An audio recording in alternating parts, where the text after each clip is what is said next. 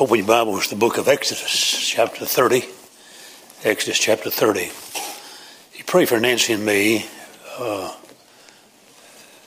We've been having a little difficulty at the house.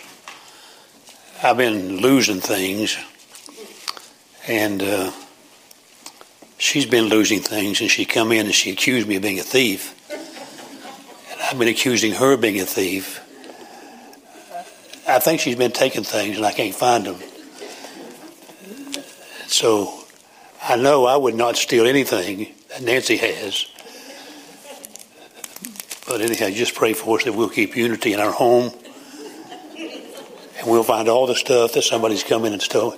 Used to be a dog that come in and got it. Now it's somebody outside coming in and stealing stuff from our house. I'll get him one of these days. I'll probably slap myself in the face. Let's stand together for the reading of the Word of God. I left off talking about this, about fresh oil. How many times in my life and how many times in your life as a Christian that sometimes we may say it and sometimes we probably think we know what we mean. I'm not sure if I know what I mean sometimes about it. But it does say in Psalms 92, I will have fresh oil. I need fresh oil. And the oil is a symbol of the Holy Spirit of God. And all the way back in the Old Testament, there's some illustrations that point toward that fact. Let me get my throat clear here just a minute.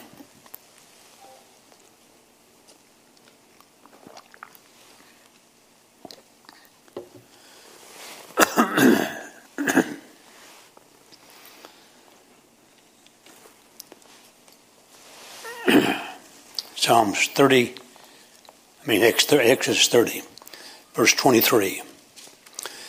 In all the process of building and constructing the tabernacle and the Ark of the Covenant and all the furniture and all the things that went with that, as the children of Israel were going through the wilderness, and God was preparing them for the days of worship and offering a sacrifice and so forth, and all the lessons that he was going to teach them, he comes down to this verse 23. Let's read verse 22. Moreover, the Lord spake unto Moses, saying,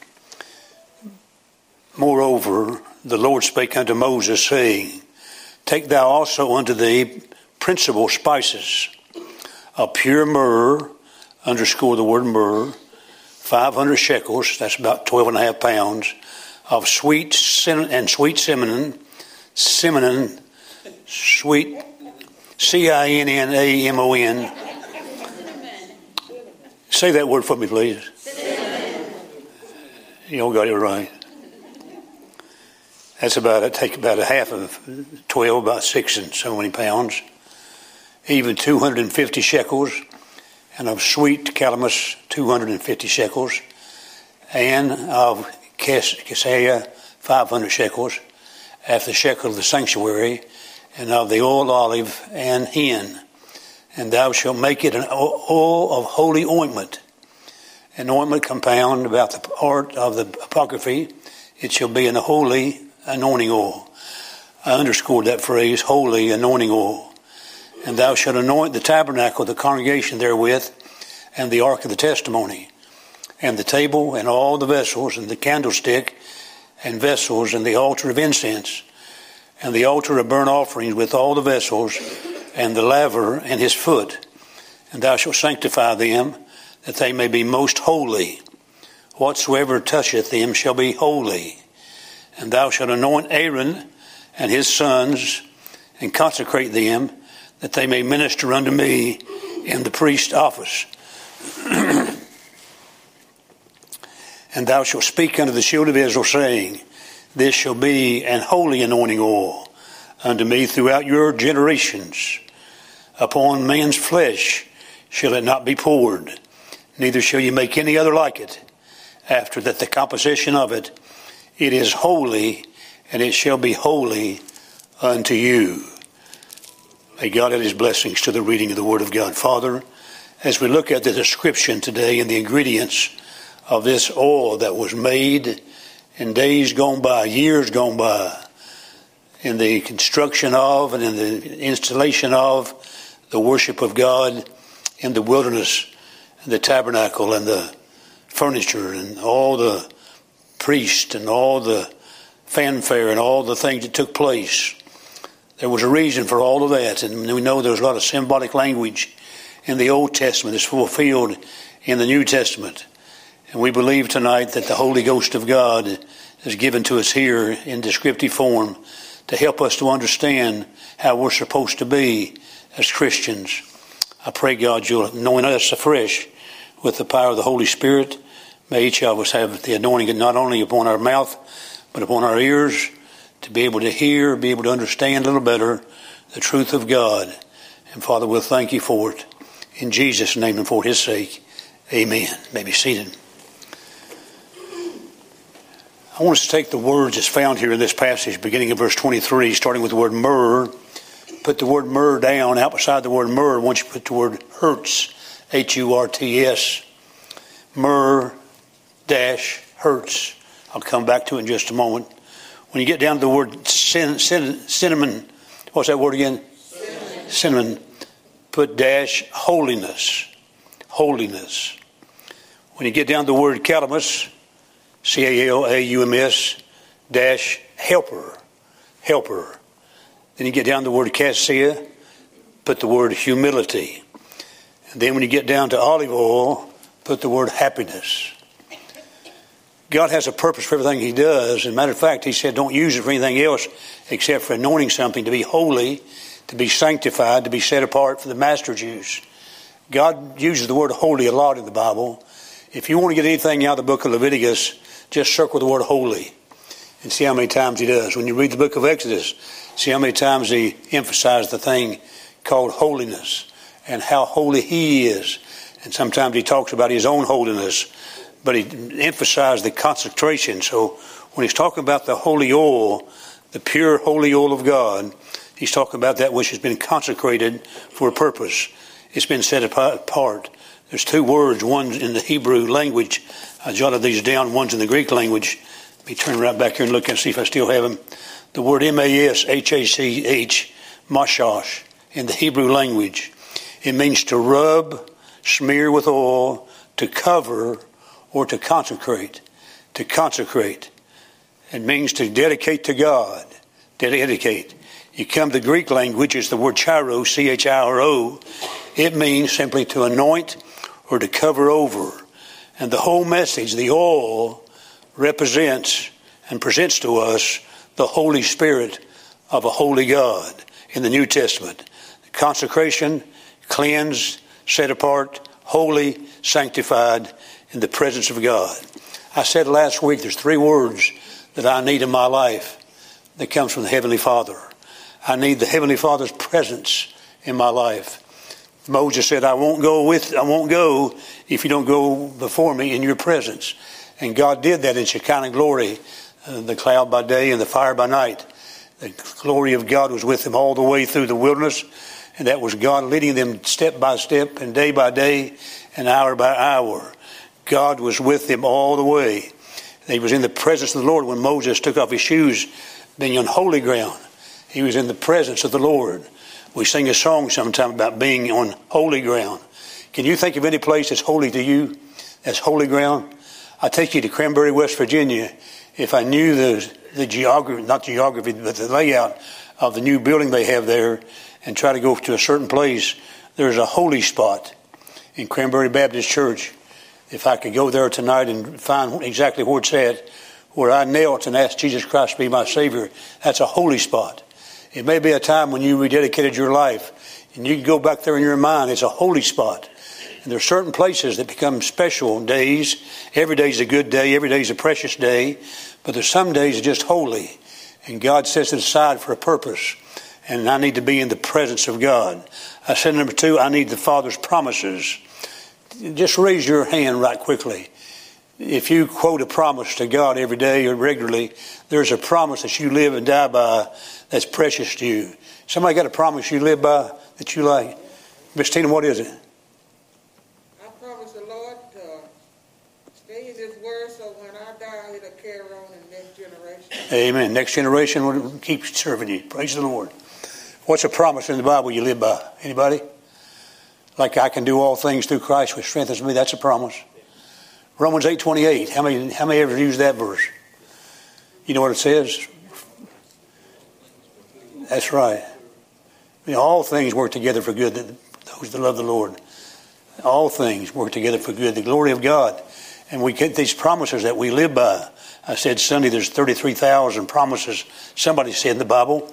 I've never counted them. I realize all promises are not for us directly. They may be for the Jewish people. We can always make application to our life. But I need the promises of God. Standing on the promises, I cannot fail. I cannot fall. Standing on the promises of God. I need His presence to go with me, to go before me. And remember, in the Old Testament, when the Holy Spirit led them, He would come upon them special times. When David was anointed to be the king of Israel as a small lad, the Bible says the Spirit of God came upon him. Because the oil was used to anoint kings, prophets, priests, and kings. Set aside holy. Even Saul, when he was anointed to be king, the Bible says he was a man that was low, and he was low, he was humble. The Bible says little in his own sight. Saul was very little in his own sight when he first started. And the Bible says he was anointed, 1 Samuel 15:17, because he was humble before God. Now he left that, but he started out right. And God anointed him to be the king of Israel also. But his first choice was David, a man after his own heart, who eventually would become the king of Israel. And we know the story. But the fact is, we need to live by the promises of God, the presence of God, and to be able to live by the power of God. So I need the presence of God. I need the what? Presence. I need the presence of God. Lord, don't leave me. Please don't leave me. You ever felt forsaken of God? Don't leave me. I need you. How many's ever felt like God has left you? How many's felt lonely sometime in your life? How many felt, Lord, where are you at? My darkest hour in my life, where are you at? If not now, somewhere along the way, you're going to find a dark hour in your life. You need the presence of God, the promise of God. I will never leave thee. I will never leave thee. No, never leave thee. I will go with you all the way, even to the end of this world. You get a hold of that, like Miss Tina was talking about, even for the next generation. When you come down to die and your throat's starting to rattle and you know it's just a matter of time, and if you're not doped up, you can't think clearly. But if you're thinking clearly, you know it's just a matter of hours before you're going to leave this world. Those promises become more real. I'll never leave you. I'll go with you all the way, even to the end of this world. And He's not going to leave us on this side. He'll go with us to the other side also. And praise the Lord for that. And thank God for His power that's available for all of us. But the Holy Spirit was not in people in the Old Testament. It was on them and often came upon them. But they anointed them oftentimes for positions of authority, prophet, priest, or king, or some particular item of furniture, a particular thing to anoint it for a particular purpose to be sanctified in the eyes of God. Now let's go back to the ingredients. The description in chapter 30, verse 23. Take thou also the principal spices of pure myrrh. You ever heard of myrrh before in the Bible? Oh, yeah. Several times you find it. Sometimes associated usually with death. And it's bitter to start with. You're taking a bitter spice. Definition of myrrh, it says a gum resin that oozes out like a tear from a wound or an incision that's made in a lowly tree. Let me give that to you again. A gum that oozes out like a tear from a wounded, like a tear from a wound or an incision from a lowly tree. It speaks of death, usually associated with burial, and the sweetness comes. How does it get sweet? By being crushed. Wow. You think that one through about who? The Lord Jesus Christ. And remember, all this points toward Jesus and the Christian life. The myrrh is bitter. The bitter trials. Nobody had a bitter cup more than Jesus Christ. Somebody says, boy, I've got some bitterness in my life, and I've gone through some bitter times. Nobody has ever had more bitter life than Jesus Christ. Rejected of man, full of sorrows and tears and heartaches and many trials and troubles and pain and agony, you name it, Jesus Christ went through it. and he drank the bitter cup of sin. The most terrible thing that could be happen is to drink the sin in the Garden of Gethsemane and take the cup of iniquity and drink the sin into his own body.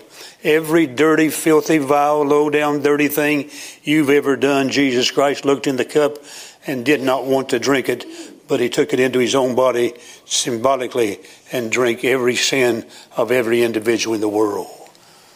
That's terrible things to say that somebody had to do. But Jesus took our sins. He took our place, and he took our sins to the cross and nailed them there for us. But he was crushed. He was bruised. Jesus' birth, myrrh was there. What's the three things they brought? Gold, frankincense, and myrrh. Isn't it amazing? There at the early days of his life, myrrh was there. It became sweet because it had been developed into being crushed already. But the myrrh was there. The bitterness and the sweetness was wrapped up together. What a beautiful picture of Jesus Christ. Over his head was written, probably in invisible, born to die, suffering. At the same time, nobody was any more sweeter than the Lord Jesus Christ. I don't know if this is the proper way to say it, but I believe Jesus was a sweet man. Sweetest name I know is Jesus Christ. And I believe he was the kindest man that's ever walked on the face of this earth. I believe there was no bitterness, there was no gall found in his mouth, literally. But he was bitter. He was taking bitterness of the sin that people had. But he was not bitter himself toward anybody. I mean, he was really, he loved everybody, including the Roman soldiers, forgave them, some of them, the Pharisees, the Sadducees, the potentates of the day, the kings and all the hierarchy. He loved them all. He would save any of them if they wanted to be saved. But the fact is, the Lord Jesus Christ suffered like no other man suffered. Now, the Lord wants to break us. What I want to say is relates to myrrh. The hurts that come into your life, into my life, is to teach us something. My doctor today stepped out of the office for a while to go type up some instructions for me. And I wasn't feeling too good. And I put my head down on my lap and had to thank the Lord for my pain. You know, it's easy sometimes to grumble, and I find myself wanting to complain a little bit. Anybody here ever complain? Am I by myself? Every once in a while you want to grumble a little bit about your lot in life, and you can't hardly be mobilized very well. When he come back, I said, Lord, just need your help. He come back and he said, Mr. Paulie, you're doing well. You got a good brain. How's that, buddy? You take that to the bank. I got a good brain. He showed me my brain inside and out on MRI. Many of you have seen those before, I guess. He took me through every little crack of my brain. Not crack, it was crevice. Yeah, my brain crack is right. And he said, this is good, this is good, this is good. He compared the gray to the black, the gray, the black, where there's water on the brain and so forth and all that. This is good.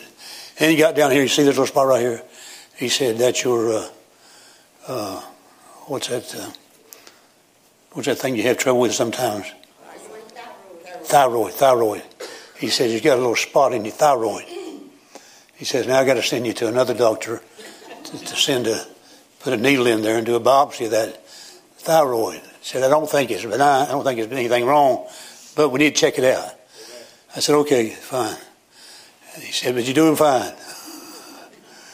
He said, I'm going to give you some medicine for tonight, help you with your headaches.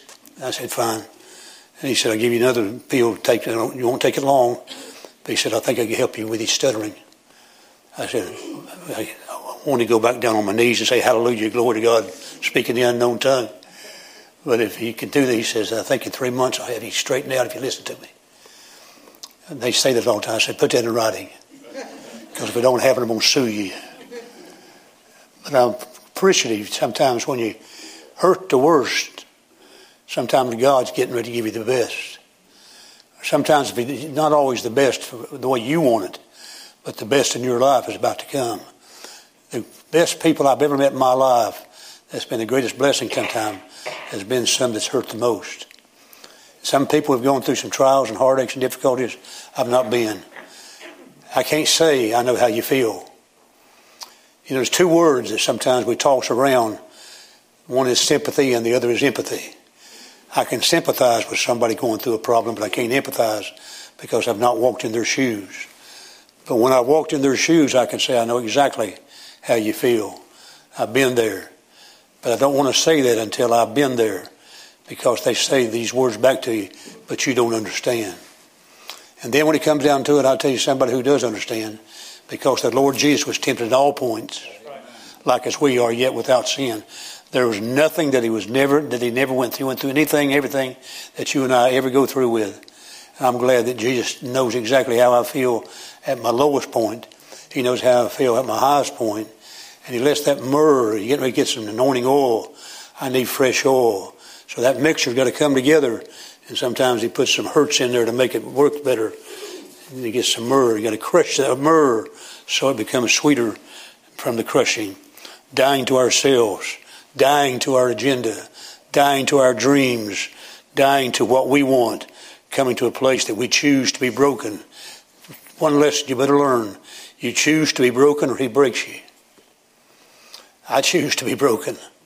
I'd rather just make the decision and he don't have to do it. But if you let the God break you, he can break you. He can bring you down about as low as you never thought you'd go that low hurting. He can bring you down because sometimes he has to get our attention. And we're stubborn. We think we know what to do and how to do it. We think we know how to run our life. Listen, I say this kindly. You're a fool. And so am I if you think you can run your life. I don't know how. But I know him. And he knows everything. He's the source of all wisdom. And wisdom is taught in the crucible of fires. Wisdom is taught in the battlefield. Wisdom is taught so often when the hurting of life comes. And so you have the word hurts beside the word myrrh. Number 2. What's that word? Sinners. Say it again. Y'all doing good, class. I'll give y'all an A. Out beside the word cinnamon, out beside S, out beside the C, I put holiness. Then I put the word righteousness. Then I put the word upright.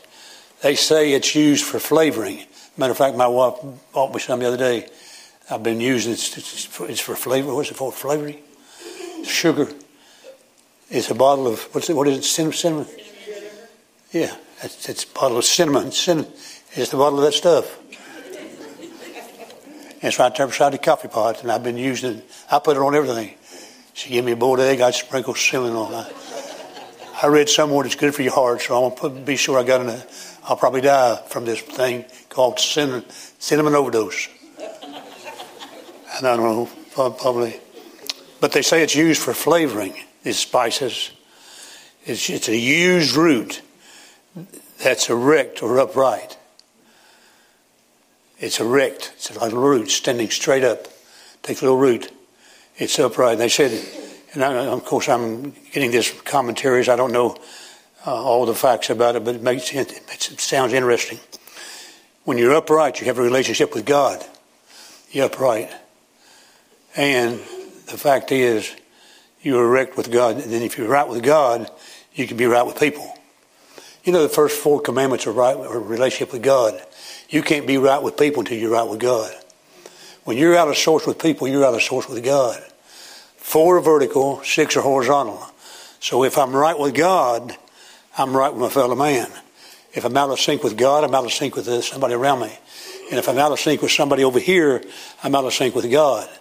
And so often it is, sometimes we try to play the game of, treating somebody a certain way and not liking somebody or almost hating somebody because they did us wrong. Well, you're going to find in life, you're going to get hurt a lot of times. That brings you back to myrrh. Then you're going to find out what you need is some holiness of cinnamon, and righteousness and uprightness used for flavoring. But what happens with life is little things can ruin the anointing of God in the mixture. You remember? Come here, Brian. I knew there was a woman back here sneaking in, but I know there's another man sneaking in. But the fact is, the little thing can ruin the anointing. Ecclesiastes 10:1 says, dead flies in the ointment can cause a stinking flavor. A dead fly in the ointment can cause problems. Now, whatever that may entail, you have all this good, fragrant perfume in the Apocrypha, and a dead fly comes in there and dies. And after a few days, it stinks up the rest of the perfume. One little thing, little foxes spoil the vines. It's not the big sins that gets most of us. It's not the murder and the robbery and the adultery. It's the little sins that get a hold of us. The little foxes spoil the vine. Little things can ruin the anointing of God in your life. You better check sometimes when you're going along fine and God's using you and your life's been blessed of God and you have a good relationship with God, the upright root, the upright. You got the holiness of God. You're striving to please God. You keep short sin accounts. You've been living right. Enjoy your Christianity. Listen, you better enjoy your Christianity. If you don't enjoy it, why not? He didn't make you to be a sourpuss. I mean, you mentioned this about Brother Morrison.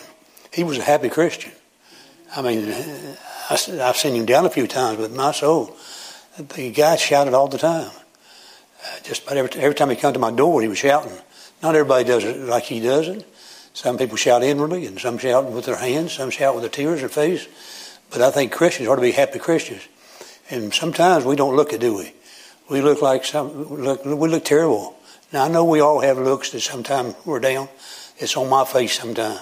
Sometimes when you're hurting, your face is scrunchy. But the fact is, it ought to be a happy Christian. And the Bible has the whole Sermon on the Mountain about being blessed, which means happy. Psalms 1 talks about being happy. Blessed is the man. He prospers. I mean, God gave the ingredient for success in life. And yet sometimes we forget and we have a bad attitude. Some little things crept into your life. It's robbed you of your joy. There's a lot of joy robbers. You have joy makers and you have joy robbers that takes your joy away from you. It's joy unspeakable and full of glory. Well, glory. Every once in a while you ought to just say, well, glory. Why don't you just try it and practice one time? Well, glory. That's good. Well, glory. Somebody came at the funeral. I was waiting to go to the funeral yesterday morning. And I was over here earlier, and somebody came in and says, preacher, I want to tell you got a nail in your tire. Well, I had a lot to do. And I thought, well, and so they walked by and I said, well, thank you and glory to God. And so I got in the car and took it somewhere and left it for a while.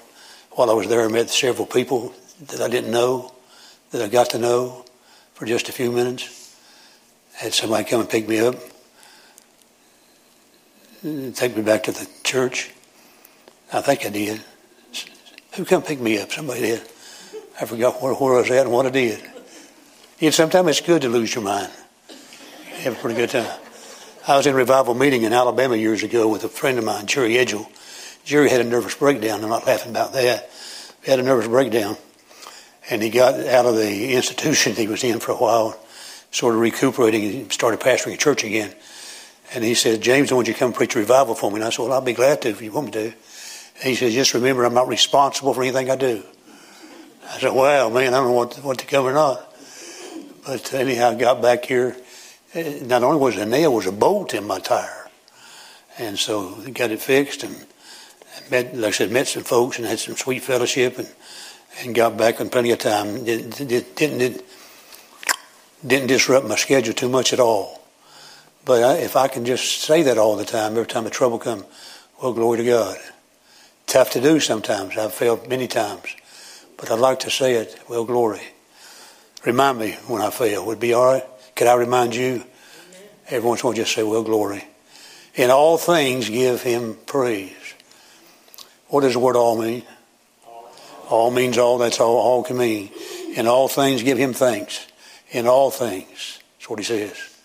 Well, so the second word is holiness. That's the spice that went into making the olive oil, into the olive oil. The third one is calamus, C-A-L-A-U-M-S. Out beside that I said put the word helper, which means giving. It is a reed or a shaft like a cane. And the writers I was reading after said you're like a channel. You're sort of like this, like a little reed that water can flow through you, something can flow through you. And then the songwriter says, flow through me.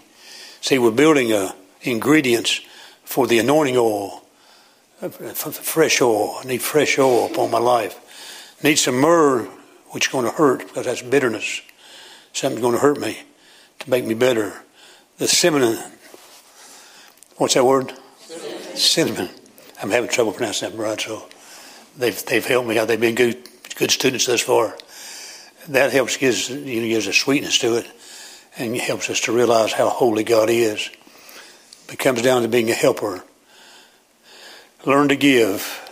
I don't come to church to be entertained. I get so tired. I shouldn't say this.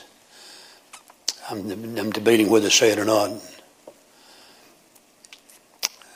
Well, if the Lord wants me to say it, He'll bring it back to my mind. It's about going to church and what this lady experienced. Not here, but anyhow. No, I'll stay away from that. I don't go to church to be entertained. I like services that are good. I like services that are lively. But it's not an entertainment center. It's a worship center. There's a big difference between the two. And worship is not on me. It's on Him. That's right. And all worship ought to go to God and praise Him in adoration. But to submit to Him, help her, be a giver, channel, flow through me. We don't go to be entertained. We don't go to be approved by others. Did I do a good job? What's that mean? Did I do a good job? You ever go home, and I battle both sides of this. In recent days I've gone home and said, Lord, I sure blew it today. I had to be spanked several times because of that. You did your best. You do your best. Well, I think so. Sometimes didn't feel like it. All I ask is the best you got. That's all I ask. Just give God what you got. Sometimes when you think you've done your worst, you may have done your best. Sometimes when you think you failed God, you may have pleased God. Because sometimes you think the attention's on you. It's not on you, it's on Him. Or bring forth the royal diadem and crown Him King of Kings and Lord of Lords. All throughout eternity to be that way. Be a channel. And number 4, and lastly, the C-A-S-S-I-A. They say the word humility. So we started out with hurts, holiness, helper, humility, which means to defer. They say it's a primary root that shrivels up when you get it. It sort of bends and bows. It's sort of like a twisted root. It's like a deference. It's like saying they bow. They bow in humility to submit. Connection between humility and anointing. If I want to have the anointing of God upon my life, I've got to be humble in the presence of God. And I said Sunday, if you think you're humble, you're not humble. So I've always got to say, Lord, please let me be humble before you. Lord, anything in my life, show me. Teach me humility. If I go around bragging about my humility, I'm not humble. If you pat yourself on the back, you're not humble. Let God do the patting on the back. Let God, you esteem others higher than yourself. There's always somebody higher than yourself. I say this again about Brother Morrison, even though he's in heaven. I said it at the funeral. He probably passed out more tracts, gave more witness than any preacher in town, without a doubt. He puts us to shame. I mean, the guy wasn't looking for applause, wasn't looking for somebody to brag on him. He just did it. I've been with him one time after time. We've talked for hours at times. The guy just wanted to witness to somebody all the time. And others are like that. They just do it. That's their nature. You're not trying to pin roses on them. Their reward is forthcoming in heaven. And the Lord, if you give a cup of water in my name, you'll not lose your reward.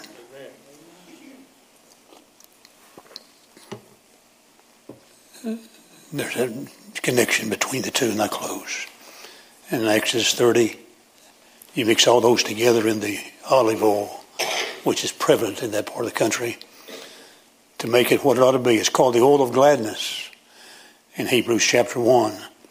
The anointing, fruitful, associated with plenty, spiritually prosperous. The joy of the Lord is my strength. The oil of gladness, makes one to shine. The oil shines. Let your light so shine before men that they may see your good works and glorify the Father which is in heaven. He says, give me the unction of the Holy Ghost in 1 John. He talks about the anointing of God in 1 John. New Testament. Old Testament, you don't have to do it like they did in the Jewish days. I don't know if I've got it up here or not. I'll just look and see.